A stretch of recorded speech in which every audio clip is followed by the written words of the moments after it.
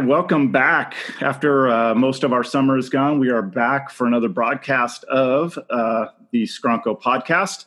And of course, Coach Lane is with me. But before we get started, we just wanted to say hello to everyone and let you know our wrestlers and our wrestling families, we love you guys. We miss you.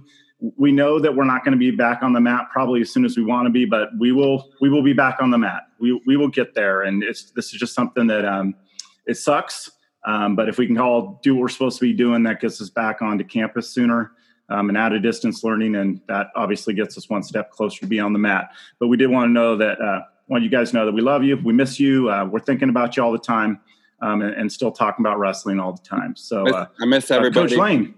I was going to say, I miss everybody. And, I've been really motivated just seeing this as adversity, like a challenge opportunity for me to see how I respond, right, with all this, with the quarantine and coronavirus and getting out of my house and exercising and doing the right things. Like, I've been actually really motivated lately, going back and rereading a lot of stuff. I'm like, all right, let's do this. This is a cool opportunity for me. So I wanted to I'm not even going to introduce you guys. I'll let you guys introduce yourselves, but I want to thank you guys for being on the podcast with us. Just so everybody knows, we met these two guys online via Twitter who went through the same positive coaching program at Mizzou as Coach Smith and I did, and Coach Lee did as well.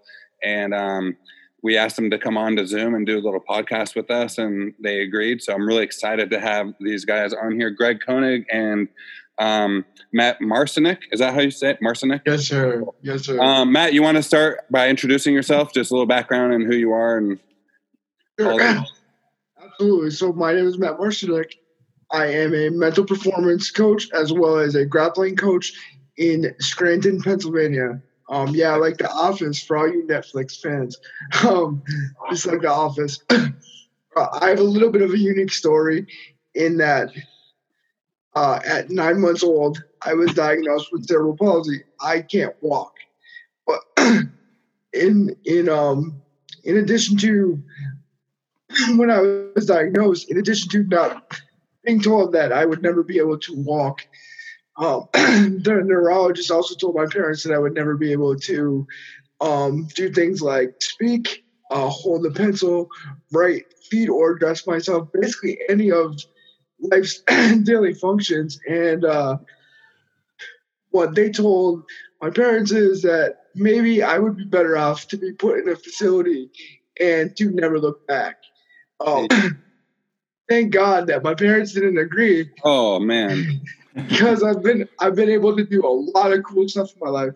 In addition to getting my master's in positive coaching, I'm also an Eagle Scout.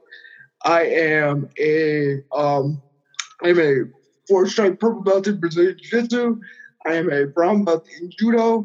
I went through a 10-year losing streak in both of those sports. I had a record of 0-80 until May of 2013 when I was finally able to win my first match.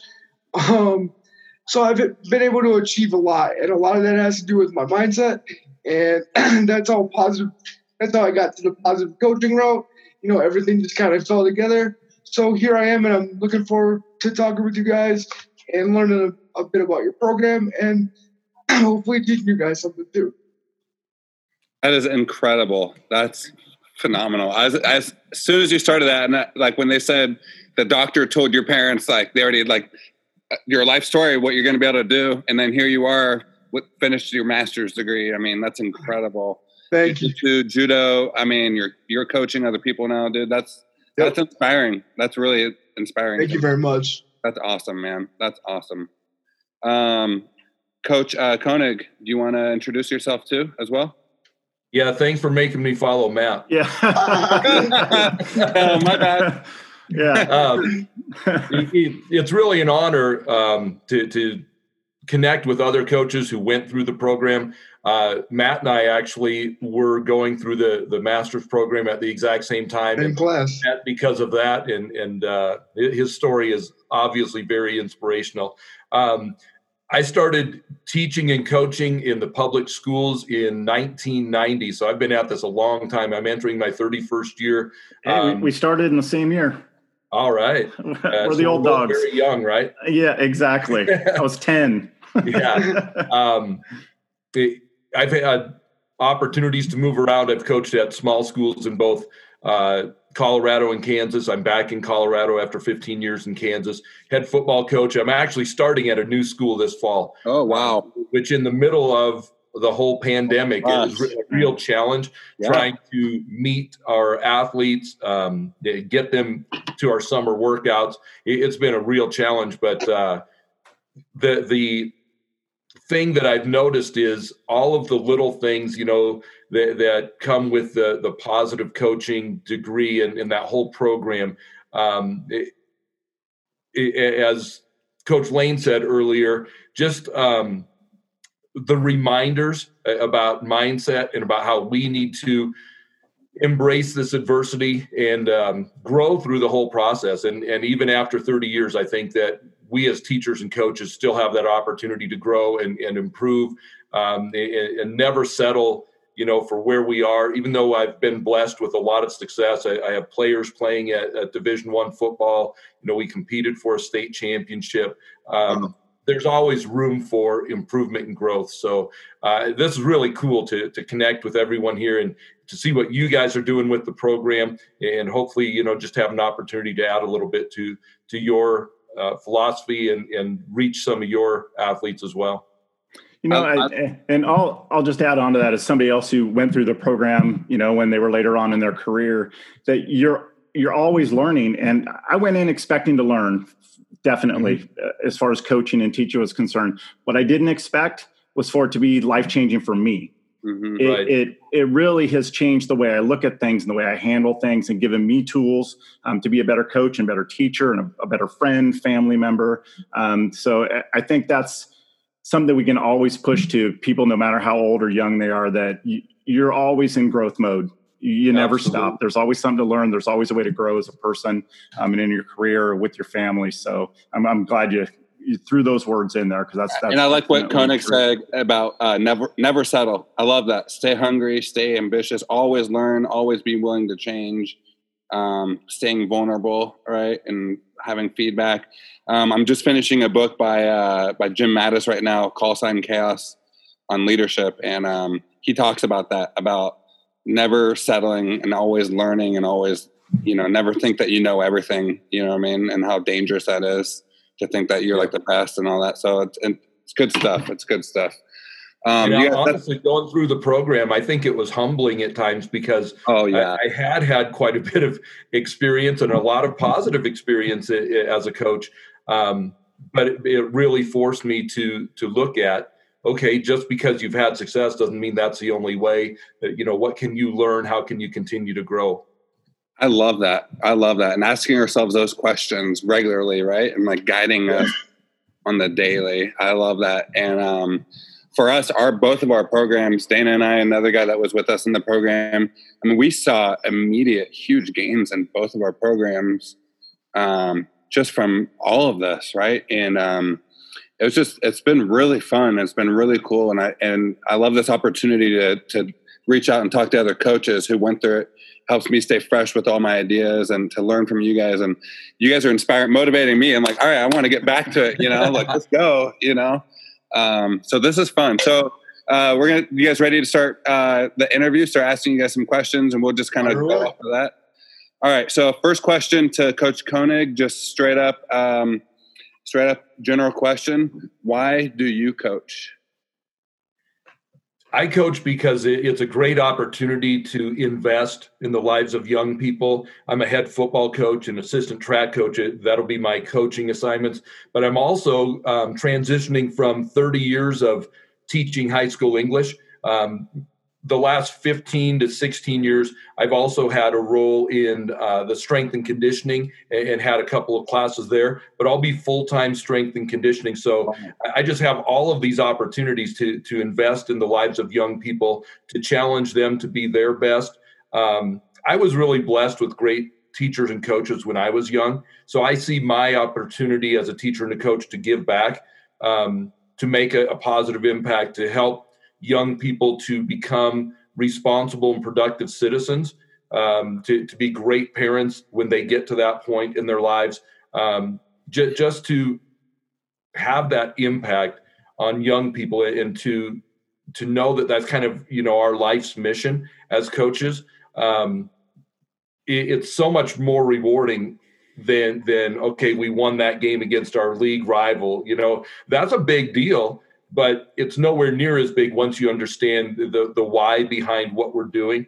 I share with our team all the time.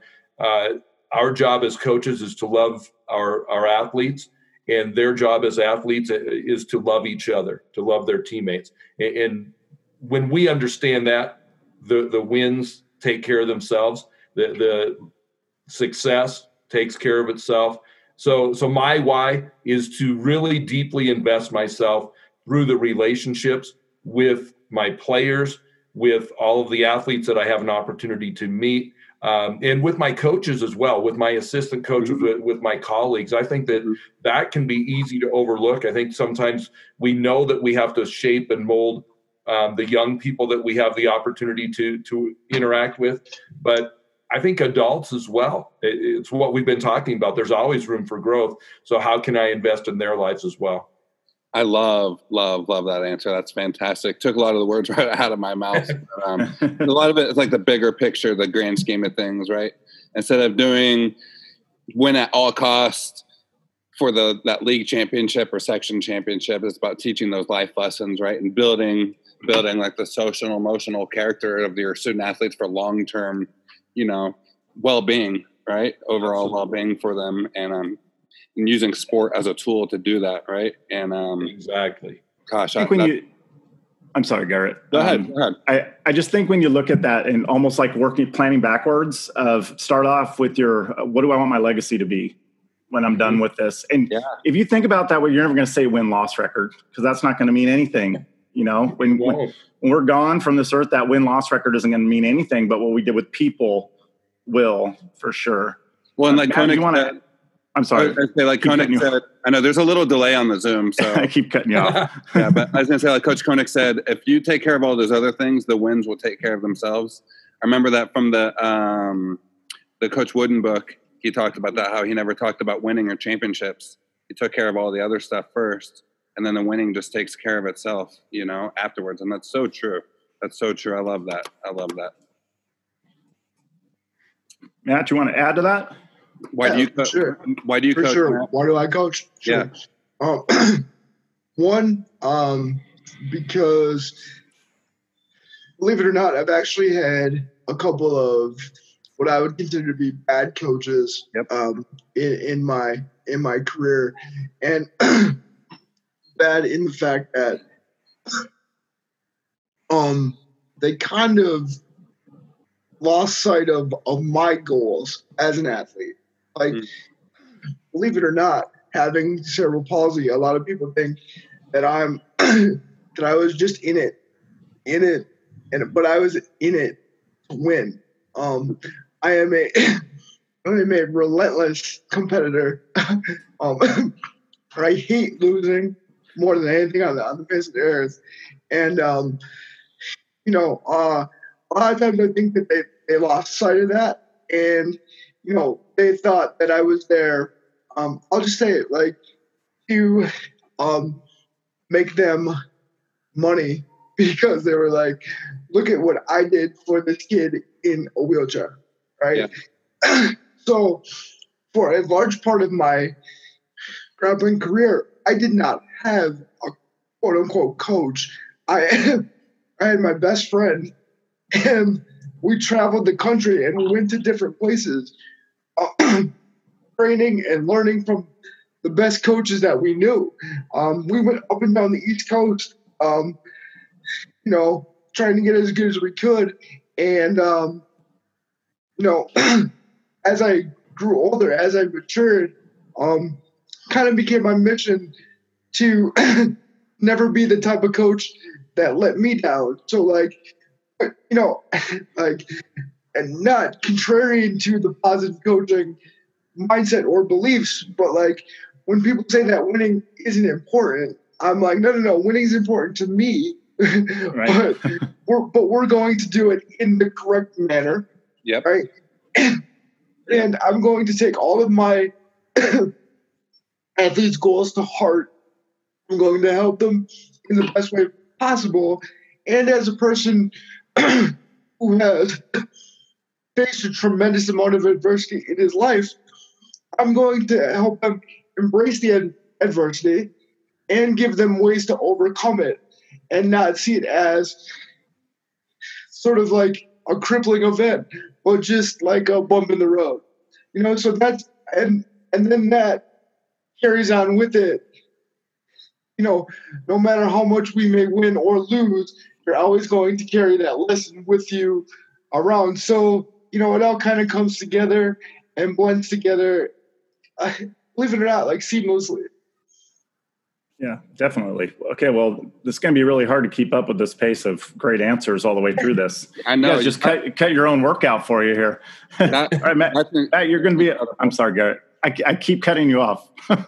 No, I think I cut you off. Whatever. It's the Zoom delay thing. All right. We'll settle this later, pal. Yeah. I was going to say, as I love what you said about like how to deal with adversity, those coping skills, those stay with you for the rest of your life, right?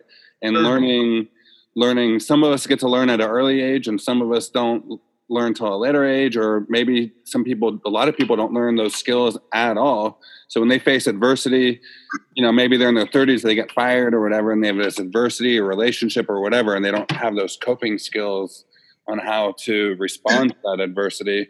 So it's kind of special that you guys are wrestling coaches, and obviously, with Coach Koenig, like we could take that from football, but there's something a little bit different with the combat sports, which is why I love them so much. In that, I say this all the time to the fighters that I work with and athletes that I work with. With combat sports, there's not really a sport where you just always kind of hope to get to baseline. Like highs are so fleeting, and the lows, you could stay in the lows all the time if you wanted to. Like most of the time you're just praying and stay in that middle baseline and level where you're like, okay. So like there's always some type of adversity or opponent, metaphorical opponent that you have to overcome. Yeah. And if you don't have those coping skills, you're dysfunctional, really. Oh, you're done. Yeah. You're done. Like you're pretty well cooked, because nothing nothing really, like with team sports, like you have 11 other individuals that you could always like rely on, or even though this is a good thing, you could always place the blame on somebody. This person didn't make their block or whatever. Like combat sports, it's you, and you're out there, and you're out there bare for the whole world to see, and like there's nowhere to run or hide. So mental performance and and like that sort of like counseling, it's not only useful, it's pretty much necessary. Right. I agree. Right. I agree. 100%. Matt, you get the next question first. You ready? Sure. Gotcha. So what impact has positive coaching had on your performance as a coach and the performance of your athletes? Man, I mean, so coming into the program, my story helped my impact in the positive coaching program, because I was able to relate a lot of my struggle into the things that we learned, whether it was in intro to psych or intro to positive psych and stuff like that. Yep. But also, having a guy like Dr. O, who I could just say, I could ask him like 1,000 questions. He wouldn't care. He'd answer every single one of them, and then give me tidbits and relate my story back to an athlete that he worked with. So So now when I'm working with an athlete, I remember, Dr. O told me about blah, blah, blah, blah, blah back in the day. And let me see if this works with this athlete. Mm-hmm. And a lot of times it does. And to be honest, so it's a little hard to, I'll be honest, mental performance, it's a little hard to get people to buy in right away, right? They don't know what it is. They think you're going to see a sports psychologist. They think that they're crazy. They think that they're weak-minded, stuff like that, like that. But this past year, I really had like my first fighter like fully buy in, trust. He's a training partner of mine, but he dealt with a little bit of adversity in his first couple fights, and I just went up to him at the gym and I was like, dude, I want to work with you. And he was like a little apprehensive. I'm like, you don't have to pay me any money. Don't worry about it. I just want to work with you. Right. And, took a little convincing, but I was like, I told him, I was like, I promise you, once we're done, I got you. You're going to be good. And in October, he won his first Muay Thai kickboxing amateur championship. Yeah. And that was like after one training camp. Wow. Going through, I think, 10 weeks with me, and the coolest thing that he said to me after he won his title was not that he performed better, not that he felt better. Like, he looked me in the face and he's like, my life is better having met you. And I was like, well, damn, that's what it's all about, right there. Yeah, I'm like, that's the product, like, well, right? Damn, we have a belt, and now I just made somebody's life better. So there's not much more that I could ask for, So yeah, for sure. Really happy with that. That's it. That's awesome. That's awesome. Greg, same thing to you. How's positive coaching impacted you as a coach in your athlete's performance? I think just the relationship piece, when young people find out that you really do care about them, that it's not just words. Yep. I think that there's a deeper commitment level on their part. I think that there's more trust from them. So I went through the positive coaching program in 2016 and 17. And while I was finishing up, I actually transitioned from one school to another in Kansas, and just said, what a great opportunity for me to put into practice everything that we've been learning, right? So had been there for summer workouts for about a month, and I got a text from a player who had really been overlooked on the football team. He was going to be a junior, and great big kid, not in good shape, had always been kind of seen as soft and maybe even underachieving and, just things like that. And he sent me a text and he said, it's just so different for us to have a coach who loves all of us, not just the seniors. Holy cow. That was a big moment for me to understand that this stuff really does work and that it was working. And so I was at that school for 2 years. We won district championship both years, won the playoff game for the first time in 20 or 25 years at that school. It worked. So then my wife got a great opportunity. She was offered an incredible job in Colorado Springs, and I hated to leave because I had a great situation where I was in southwestern Kansas. But she had followed me around for my career for 15 years, so it was time for me to be a good teammate. And I think that goes into the program as well. So it was really humbling for me because I applied for a job in Colorado Springs as a head football coach, and I didn't get the job. And with a lot of success that I had, that was pretty frustrating for me. But, you learn how to deal with adversity and what are you going to do about it? So I had to scramble and find a teaching job. And in the middle of the summer, in the middle of moving from Kansas to Colorado Springs, I was offered an English teaching position.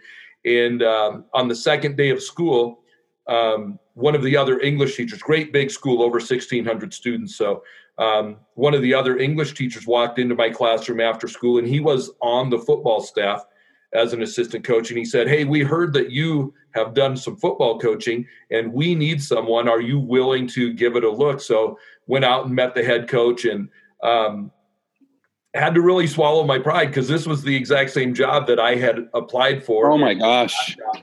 But I wanted to coach, that it's what you want out of this deal. So they were kind enough to let me come on. I was the assistant to the defensive backs coach, which after being a head coach for 20 years, again, had to really swallow my pride. Yeah. And I had to remind myself that it's not about me.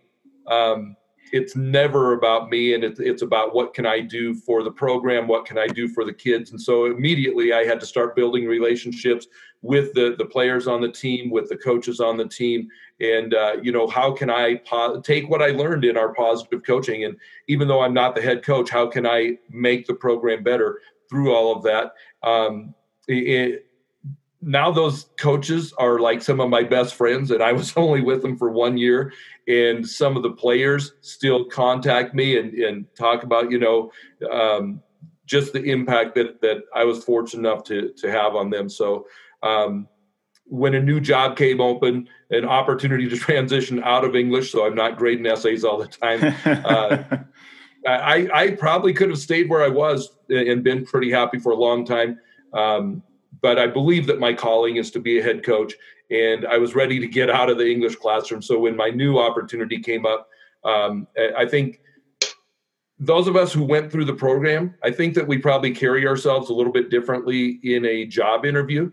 And I think that our answers carry so much weight. So the program has had an impact on me personally, but also I've had all sorts of success, helped young people to achieve things. And that's where I am now, is a new opportunity to do that. It's awesome. Love it. I love it.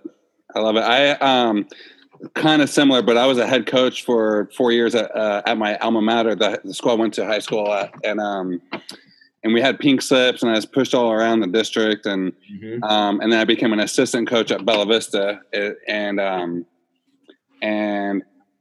then to a guy who had this massively huge, long-term successful program. And I'm the assistant coach and I have all these ideas and things. And I just had to, he's like, I just basically shut up for a little while and just swallow my pride a little bit, because I was building something over there. But he was awesome. He's a guy that went through the program with us, and he's naturally a positive coach, great mentor for me. And I learned a lot from him. And then when he stepped down, I took over, but it's just a different role. Right. And, at first, we didn't really have a lot of role clarity because, but like you said, I got to know the athletes so well, built those relationships, their parents, the families, the school, as a teacher on campus. So we worked really well together, and I don't know. Yeah, it's interesting. And then now being a head coach, I love it. It's great, and he's still helping with everything, But it's interesting to change those roles from head coach to assistant, and then head coach again, just learning. And it's good experience. It's all a good experience. So and the kind of the central theme on all this is that idea again of just being vulnerable and being able to listen and learn. And what is my role and what do I do? So when Mike stepped down at Bella Vista, his son was an 8th grader for me last year. I coached all 3 of his kids. And since he didn't have anything to do, he was coming and helping in our room. He was there almost every day. And he knows more technique than I would ever hope to know in my life. And I think 10 years ago, if that would have happened, I would have had a hard time with that. Now, knowing how to know what your role is, you have an asset here, use it. And he'd be worried about stepping on a toe. It's like, no, you can stop practice anytime you want, teach whatever you want. You know what you're talking about. I trust you. I know you're not it's not about egos. It's not you trying to step in and do something. It's us working together to make the kids have a better experience. Yeah. What's the bigger picture here, right? What's best for the kids, not what I'm the guy in charge or whatever, Right. So that's so good. I love those, you guys. This is really, I can't wait to go back and re-listen to this and take notes on everything. All right, good. Because now you're up to ask another question. All right, Koenig, your turn. If you were going to talk to someone who is getting involved with coaching, first-year coach, and if you could give them any advice at all, and hopefully they would listen to you, but if you could give a new coach any advice at all, what would your advice be to anybody getting involved in coaching, or maybe a young person right now who's going to watch and they want to get involved in coaching? What advice would you give them? And maybe even for yourself, if you could go back in time and give yourself advice, something like that, right? So I think, first of all, I would say that coaching is probably the most rewarding career that I can imagine. Many years ago, like 1997, 98, my wife was working full-time in a bank, and she was also serving as the cheerleading sponsor. And we had 3 children. I was head football coach, head basketball coach in this small school. And it was taking a huge toll on our relationship. So we gave up all extracurriculars. And I just taught for a year, and she just did the banking. And at the end of that year, she said, it's pretty clear you need to get back into coaching. So her uncle had been a head coach for over 30 years. And I called him up. I just have great respect for him. And I think that's part of the thing that I would tell people is you have to have some mentors. You have to have some people that you can turn to and bounce things off of. So I just called him up and I said, listen, I'm thinking about getting back into coaching, but I just don't know if this, what's your advice? And he said something that has stuck with me that I've never forgotten. He said, if you can be happy not coaching, don't coach. Wow. And it hit me right between the eyes, This is my calling. This is what I'm supposed to do. So that'd be the first thing, is that coaching is a calling, that it's not just a job, that there's so much more to it. Second thing I would say, it's not about you. It is about your athletes. It is about not even their success, but teaching them how to be responsible and productive members of society.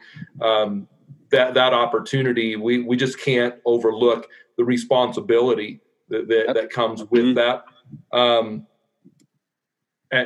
I'm reminded so frequently of things. And when I was listening to Matt speak earlier, he talked about how positive coaching can almost be a misleading term.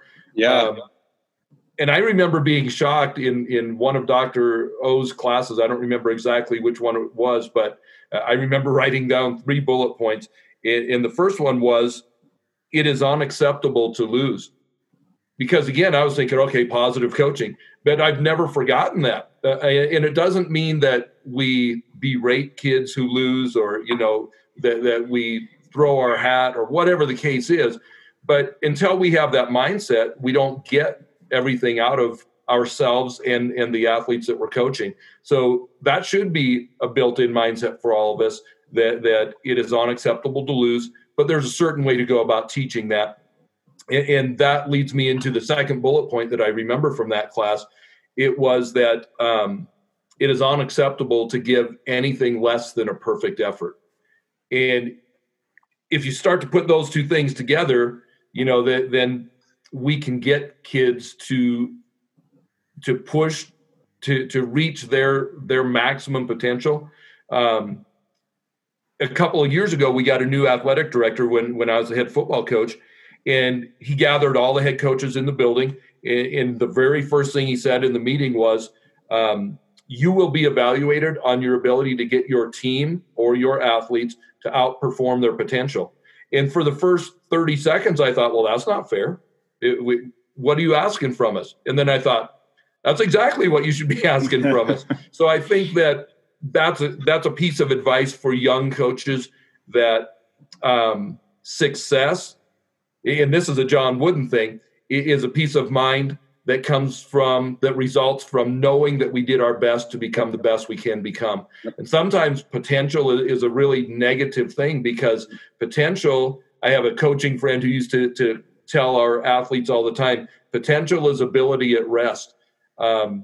So we say, okay, this kid has great potential, but it's meaningless until we get them at least to that potential. But the most rewarding experiences that I've had as a coach are when kids have outperformed their potential, whether it be individually or collectively as a team.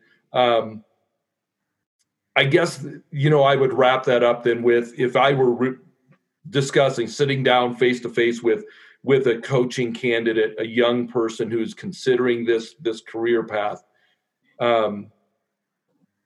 again, it's the most thing that you'll ever do. Yep. But you have to do it the right way. I would remind them again, it's not about you. It will always be about your kids. And when you learn that it is relationally based, when you truly pour yourself into kids, they will do amazing things for you. And one of the things that I was really humbled in going through all the courses was, even if a kid gives up, I can't give up on that child. It took me way beyond just coaching, and it's made me a better teacher. It's made me a better parent and a better grandparent, a better husband. So I would encourage any coach to really look at, even if it's not this program, inside out coaching, 3D coaching, similar programs, and make sure that you're in it for the right reason. The why, it always has to be at the front of our mind. And just, if we can do that, then we're going to serve young people the best way possible. You just maybe this thought popped into my head as we use that word positive, and understanding if we're looking like, why are we doing it? And could you be happy not doing this? Or is it about you? That it can be very positive and it can be life-changing for our athletes, our kids, but we can do just as much damage. Yes, sir. Oh, yeah.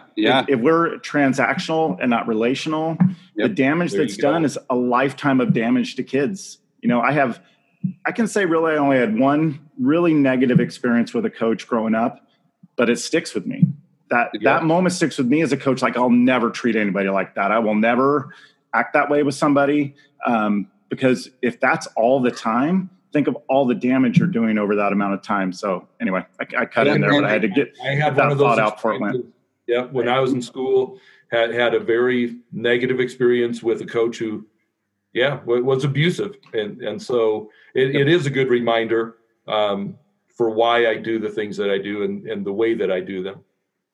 Same thing with me. I had a coach who I vowed to never act like that or talk to my athletes like that ever. So I learned what not to do, right? And then I had other coaches who taught me some of the things to do, right? And then kind of molded and shaped me. And I did catch myself early in my career. And one of the things that this program at Mizzou changed with me was I noticed that I was kind of replicating and teaching in the ways in which I was coached myself. Mm-hmm. And there's so many little things that I was doing that I thought were right just because that's how I was coached. That's all you knew. It was just normal, right? That's what I did. And I, kind of like checked myself and was vulnerable and was willing to change and listen. And I was like admitted, a lot of stuff and accepted it and learned and grew and got changed. And I don't do a lot of things that I used to do early in my career with like talking with kids or maybe like teasing them or whatever it is, and just a lot of little things. I don't do those anymore. Because I understand. And someone on here, I can't remember which guy was talking about it, but building those relationships with every single athlete, and you care about every single athlete, regardless if they're the starter or the backup or the first year person in your program, and getting to know them, because you never know if that's the opportunity or if that's for me, like I never know if every conversation I have with any kid, I never know if that's the opportunity or the moment that I'm going to motivate them or change them. Right. That could be it. I don't know. That could be it in their mind. That could be the opportunity. So respecting every moment and opportunity I have with a kid, with an athlete, to try and help him or her, because I coach girls as well. And you just never know. And then, we've had starters get hurt. And then so the next kid steps up. Right. And if I hadn't cared and nurtured that child ever, and I ignored them, and then all of a sudden I'm like, oh, hey, what's up, Koenig? Like, hey, like, you're the man. You know what I mean? Like, hey, like what? Like all of a sudden I treat them differently, Yep. Treat everybody the same and with respect, regardless of like if they're the star or not the star, right? Or if they're learning or not. So that's good stuff. I'm just speaking my mind about what you guys were kind of made me think about it. But it's good stuff, you guys. I'm loving this so far. This is great. Matt, what would your advice be to a young coach? Yeah.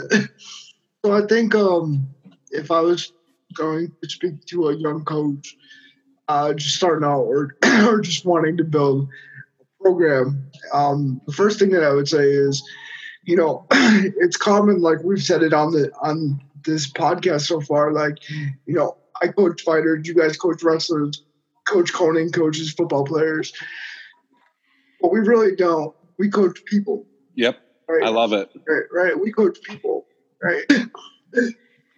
And who just happen to play those sports, right? And the best thing that a coach can do is get to know your athletes as individuals, right? Yep. And what their drives are and what their motivations are and how they learn and how they are motivated and how they are, are they intrinsically motivated? Are they extrinsically motivated? And there's nothing wrong with either of them. Right? Like maybe they want 5 minutes less or 10 minutes less of conditioning if something else goes correctly. There's nothing wrong with doing it every once in a while if for a half hour or whatever they're going to give their absolute best. So if that means they give their absolute best and you cut practice by 5 minutes, who cares? Yeah. Right? Like at the end of the day, you've reached someone in the best way possible, and that's what our job is, to make that impact on someone. So later on in their life, when they're business people, when they have to go to an office, when they have to have families, like they say, oh, this is remarkably similar to how, of what happened when Coach Matt was coaching me, or that they can raise their kids, with some of the lessons that we taught them, and then we create that ripple effect. Yep. Right? And once that ripple effect happens, that's how, not to go all Gandhi on you guys, but that's how the world changes for the better, right? Like, I agree. Everybody always talks about, like, especially today, like how bad things are in the world. Well, it all starts with one better interaction with somebody. Yep. Right. One better interaction starts to change the world. And then, like, once we get that snowball rolling, right, there's no stopping it, right? But that all starts with learning that, our athletes are people, right? And they are not just means to an end, right? Like, going back to that young man that I coach, like, if you go, there's a testimonial on my website, and like one of the things that he says is that Matt legitimately cares for me as a person and as a friend, right? That's a big deal for me, right? That's a big deal for me because I want the title, I want the championship belt, right? I make no bones saying that one day I want to be known as one of the best coaches in the world. Mm-hmm. But I want it to be done in a way that not only did I have success, in the win column, like Coach said, like when Dr. O said, like, that winning is vitally important, or whatever that phrase was, I can't remember verbatim, but I was like, once I got like that first interaction with Dr. O, I was like, I'm home, baby. Like this guy gets it. Like, winning is important, and like you have to be a good person. Sign me up. But it's not. But it's not until. But the good person piece has to come before the winning piece. Yep. Or be built in tandem with that. Yep. Right? I want you to win because I care about you, because I know what winning can do for you. Right? Like the lessons learned, fighting through that adversity and doing things that other people aren't willing to do. Like what that will teach you in life. It's not about the trophy. Yeah. It's not about all that stuff, but it's what this journey of winning a state title, winning a world title, all that stuff. What it will do for you in the future, right? And if I allow you to quit, you're going to quit on everything else in the rest of your life, right? So I agree. Yep. Getting to know those people as people and pushing the right buttons, right? To be able to overcome those self-limiting beliefs, right? Of achieving more than they ever thought they would. That's the thing that's going to change your life. It's not it's that like going through that process of setting a goal and achieving it. Like we have the ability to do something that like only a small percentage of people on this earth who aren't coaches will ever do with somebody else. Nobody else besides coaches really teaches you about goal setting and goal attainment. And how to do it. How by doing what? And how to do it and how to maximize your potential. Yeah. So get to know your athletes, get to know them as people, get to know their life situations. Once you know their life situations, that's where the winning and the process starts to develop and to, really you start to get the fruit. The fruit of the labor comes from the harvest of getting to know your athlete. Right. I agree. And what a great opportunity that we have as coaches to create that positive ripple effect, right? Oh my what God. A great opportunity that we have. I mean, and if we don't take advantage of that opportunity, then what are we doing, right? Why are we doing it? Seriously, right? like not to go on a tangent or a tirade, but like I just know from being in my gym every day and training, with my training partners, like, man, I look around and there's there's Caucasian people, there's Black people, there's Muslim, there's Christians. Oh, yeah. Like, and for that hour or however long it is, nobody cares. Nobody cares. Yep. Nobody cares. It's just people working towards a goal. Yep. Right. And that is the most impactful thing in life, right? And it's the most unique thing because the minute that we leave our training facility or with coach, like once they leave the field, like then life happens to them, right? Then life happens to them, but it's the bond that's built on the surface where they have other people that are like, who cares? Who cares? I know you. I know your heart. I know what you're about, right? And we don't get that in an office. We don't get that in a workplace, right? Like in a work environment, like not to be ultra negative, but like a lot of times you feel like a drone, right? You just show up and you do your job and then you leave and you get up and you do it all over again, right? There's not that collaborative effort of making things better. But as coaches, we see that every day because we need our teammates, we need our training partners to get better. It's one person sacrificing for another, right? Selfishly, right? That doesn't happen anywhere else in life besides athletics. Right. Absolutely. Unique opportunity. Unique. All right. Is this no, we have 2 questions left, right? Yeah. We're going back to back on you again, Matt. You ready? I'm ready. Who is your best role model or inspiration in your life and why? Oh man. Hard one, huh? To be honest, like it's tough because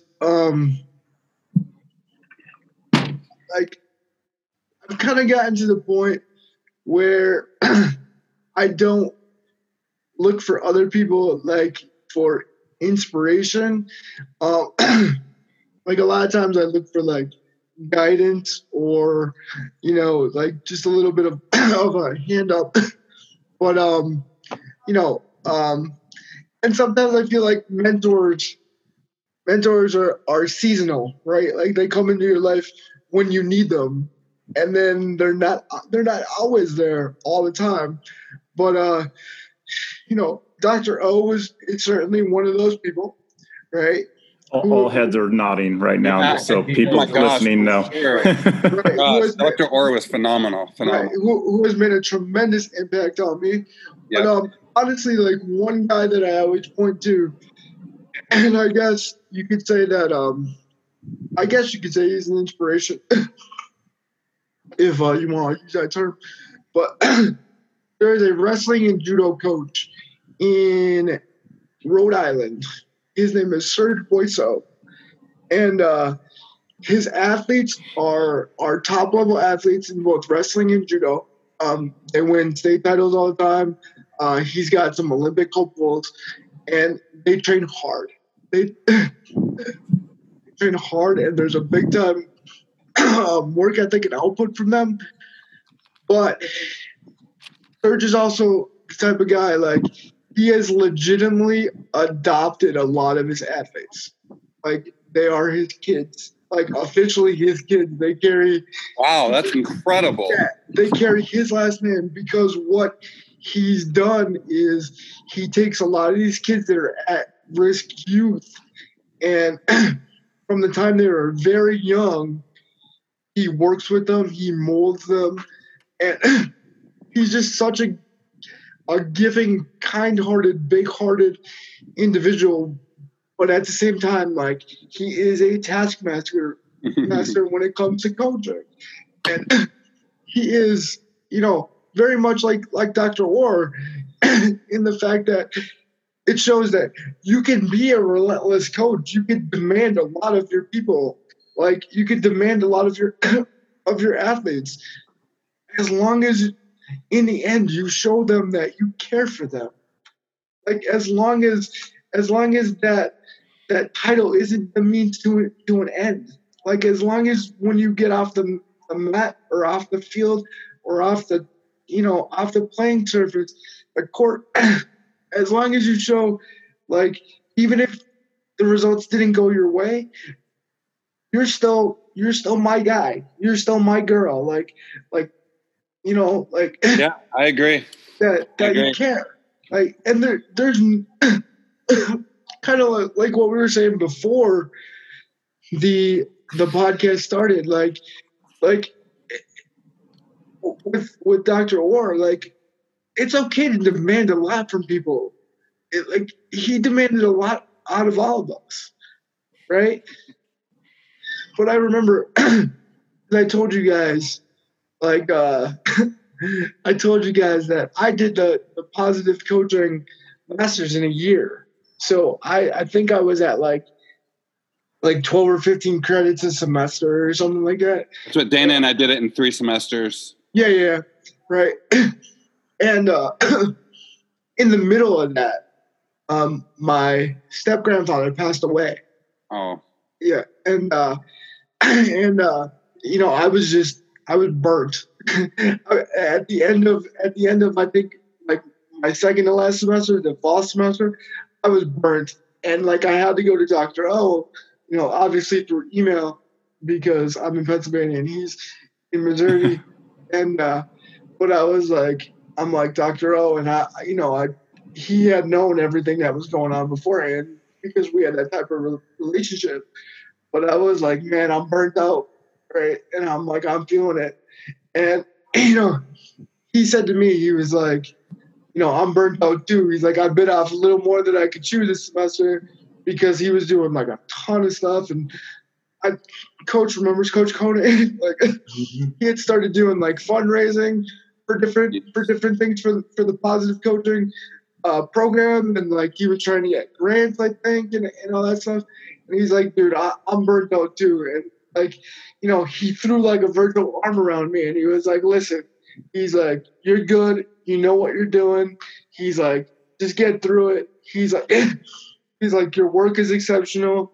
Like, and it's not going to get any less exceptional just because you're going through hard stuff. But the cool thing for me was that for most of it, like, while I looked at Dr. O as this, like, tough guy, like drill sergeant type of dude, like, there was that moment for us, like, where he let his guard down, and he was like, listen, he's like, it's not always real easy for me either. Like, I don't want to pretend that I'm something that I'm not. And once he said that, once he reiterated that it's tough for him, I'm like, well, if it's tough for the guy teaching the class, like, obviously it's going to be tough for me, right? So, I mean, I think like those, I think Serge and Dr. O are like two of the guys that I really look up to because, like I said, you could be as tough as you want, but you still gotta show people that you're vulnerable. You still gotta show people that you care. You still gotta show people that you're human. I think a lot of times we as coaches, like we wanna always pretend that we walk around with our capes on and that nothing can bother us, right? Honestly, like one of the biggest blessings of my disability, and my disability is a blessing, is that I lost for 10 years, right? I was a competitive athlete and I lost for 10 years. And in the gym, I lose a lot, I get beat a lot, but my students are able to see that I get beat, right? They're able to see, so I can't hide behind some accomplishment or some title or, some made up past that I might have where I'm like, I'm this infallible person, right? I'm not infallible. I'm incredibly fallible. I'm incredibly fallible. And I get upset when I lose. And they have to watch me deal with these emotions, in real time. And then I could say, I know where you are.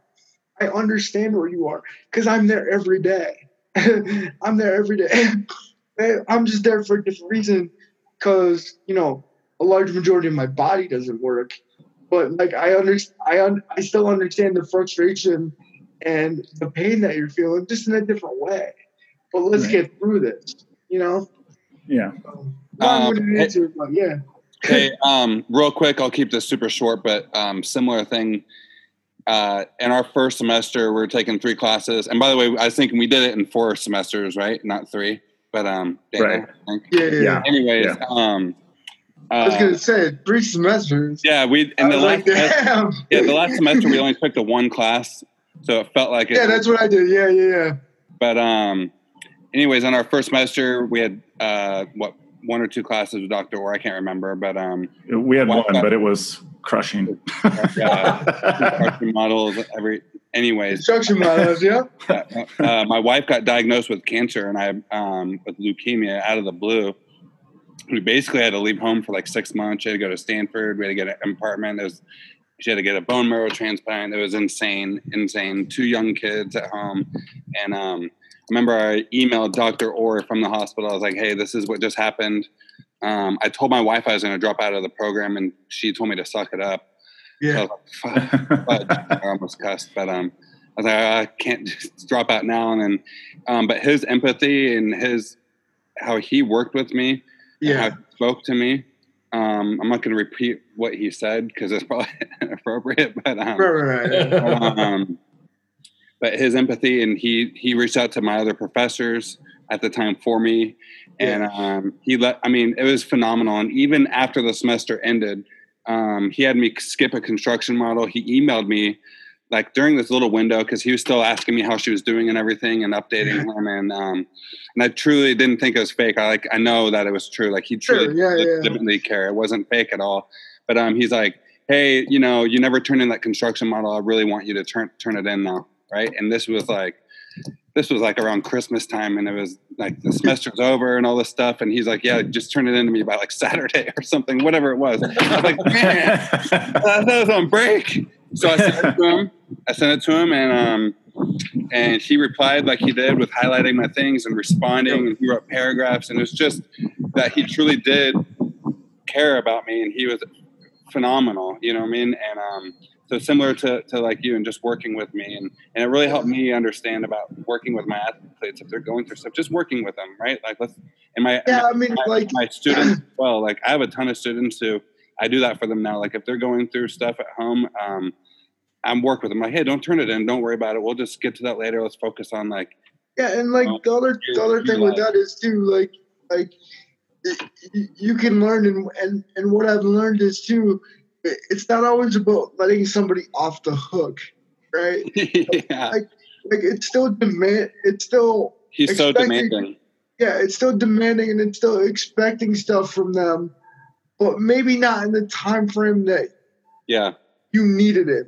And I don't think he knows better. I don't think he knows better. We saw a podcast he was on and listened to it, and he said he has a fear of mediocrity, right? That's like his biggest fear in life. He's got that quote tattooed on his side, and it was like, oh man, something like fear of mediocrity is a pyron that invades like your whole body or something. I have to go back. I have it saved somewhere. But he's like, hey, I got that tattooed on my ribs, and I'm like, of course you do. Yeah, of course. You have that tattooed on your ribs. Sorry, I just got excited because he was such a positive influence on all of us. I'm sure we all could go on, and it was just a similar story. But 100%. But just knowing that your athletes are people. Yep. And taking the time to acknowledge that, sometimes life happens to them. Yep. Right. By the way, my wife is good. She beat cancer. I don't know if you saw her walking. Fantastic, man. You saw her walking in a little earlier, but fantastic.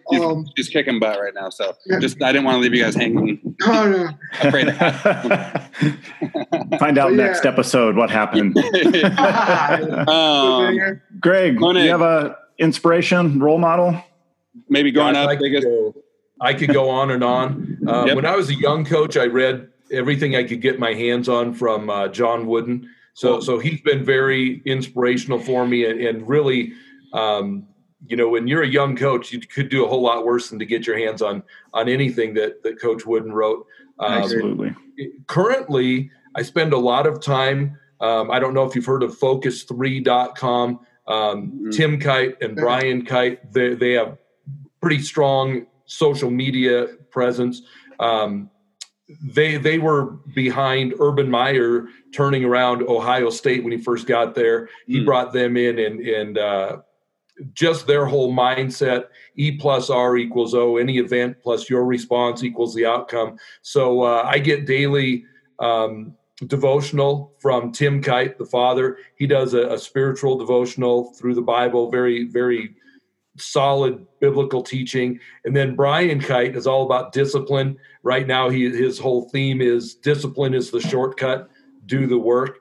So, anyone who's looking for, anything in the spiritual realm or anything in the discipline motivational realm, look into Focus3.com, look into Brian Kite, Tim Kite. Those guys are amazing. And if you're willing to just take it in and apply it, and quit making excuses, and don't feel sorry for yourself. Realize that the world's tough for everyone.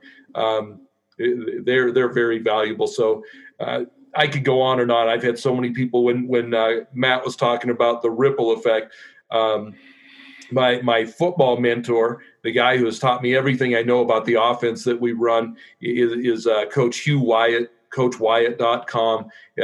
But it's not just football. He has taught me how to be a good coach in so many different ways, and his ripple effect is absolutely amazing. I tell him that fairly frequently. I'm just amazed by the fraternity of coaching brothers that he has created, and I have so many relationships just because of his influence in my coaching career. So again, I could go on and on, but those are some very important ones for me. The idea of a fraternity of coaches, or even a sorority, I guess. One of the things I think I love about our program more than anything, or it's in the top 3 at least, and this is about Mike Lee, he built a community. If you look at Garrett's coaching staff, most of those coaches, either their kids went through our program or they went through our program. And they come back to us and want to coach in our program. My assistant coach was my captain when he was in 8th grade. And seriously, I coached him too. He probably makes more. I'm sure he makes more money than I do. Oh, for sure he does. He's in his mid-20s. He's got his real estate license, but he comes back because he loves working with the program, working with the kids. And if we've had that ripple effect on people that want to come back and do that, that, it's about adults and kids. It's a community, and it's that difference that you can make in a community overall. That's so rewarding. It's our best kept secret that's hard to get people to understand, but and it's one way you can measure it. It's one way to measure it, right? What you're doing when you see that alumni that return, that sport, those relationships. And Dana and I do a fundraiser together, one a year, and we just ask for all the alumni and families to come help. And we see parents, who haven't had kids in our program for decades, pretty much, and they dedicate hours and hours and hours to help us with our fundraiser. Still, those kids come back. It's really cool just to see that community come together. And we have 5 high schools within like 4 miles of us. And and our school I have 2,100 kids at my high school. So there's a lot of kids, and it's like our school is I feel like we're the only one of the ones that have that community anywhere remotely close to where we're at. It's just a really cool experience. And Mike Lee is the one that built that up at Bella Vista. And, I feel honored to be able to continue that and be a part of it at all. So. And if you continue that ripple effect off of Mike Lee, and Charlie Lee was a coach at Bella Vista when I went to Bella Vista too, and they're not related, but Mike was coached under him and learned from him. And he when he came back and took over that job later on after a few other people had destroyed the program, or let it dwindle, I guess I would say. Back to generations when we were in high school, it still had that ripple effect on us to build some things back up. Yep. All right, Garrett, you got the last and most difficult question. This is the one we ask every time we do this, every time we interview. So Dana and I love hot wings so much, and so does he, and I'm very critical. So I want to know best hot wings you guys have ever had. Whoever wants to go first. Or your favorite hot wings? It's actually pretty easy. My wife makes the best easy in the world. I'm not kidding. My wife takes great care of my coaching staff. So on Saturdays when we get together and we're building our game plan and everything, she will feed us. And the coaching staff would just beg, could you have her make those wings? I'm on my way to Colorado right now. Absolutely incredible. So, yeah. Nice. Matt? Oh man, there's actually a lot of good places, but there's a place in like a couple miles down the road from me. It's called Smiler's Bar and Grill, and they actually, I don't even know if you guys would know this, but it's big in the Northeast. Do you guys know what porchetta is? No. Ever heard of porchetta? It's just a way of seasoning pork. Oh, but they do porchetta hot wings, which are really, really good. I would have to say Smilers has some really good wings. I'm a big fan, but I'm a big fan of wings in general. So me too. I'm so bad because I'll go to a place. My wife always tells me not to order them anymore because if I'll get so disappointed and sad if they're not good. I actually don't know if there's a wing that I dislike though, to be honest. There are some that are it just makes me sad. It hurts my heart, you know what I mean? Because I was looking for anyway, but yeah, I love wings. Definitely. So. All right, gentlemen, thank you so much for joining us. I actually brought this idea up to Garrett about a month ago when I was sitting watching some fights and on Twitter, and I texted him and said, "Hey, what would you think about us getting some people from the program together and doing a podcast with them?" And he's like, "Love it." So we started working on it and putting it together. So I really appreciate you guys spending time with us and giving your information and your beliefs to our kids and our families, because they're just rock solid. Thank you guys so much. All about. We appreciate it. I would love to hook up with you guys again on this sometime in the future and with some more questions, and you guys could ask us questions too. Guys. And if you guys are ever in NorCal, the better half of California, by the way, reach out to us. You'll have a free place to stay, all that. You know what I mean? So anything at all. So this has been really fun. Thank you so much for the opportunity. Yeah. Yeah, it's been great, really guys. Cool. Thank you. Thank you guys so much for opening up and sharing. And I feel like we could do this for hours and hours. Oh, probably. Yeah, probably. Forever. And it's so cool to hear from other coaches, especially other disciplines, but they're all similar, you know what I mean? And they have such similar experiences and thoughts. And it's just really cool to have us kind of reconnect, a little alumni get together type of thing. So thank you guys very much. Thank you. Thank you. All right, guys. Really MIZ. ZOU. Hey, take it easy, you guys. Have a great weekend, and we'll talk to you guys soon. Thank you. Take care, guys. Thanks. All right, thank you. Take care.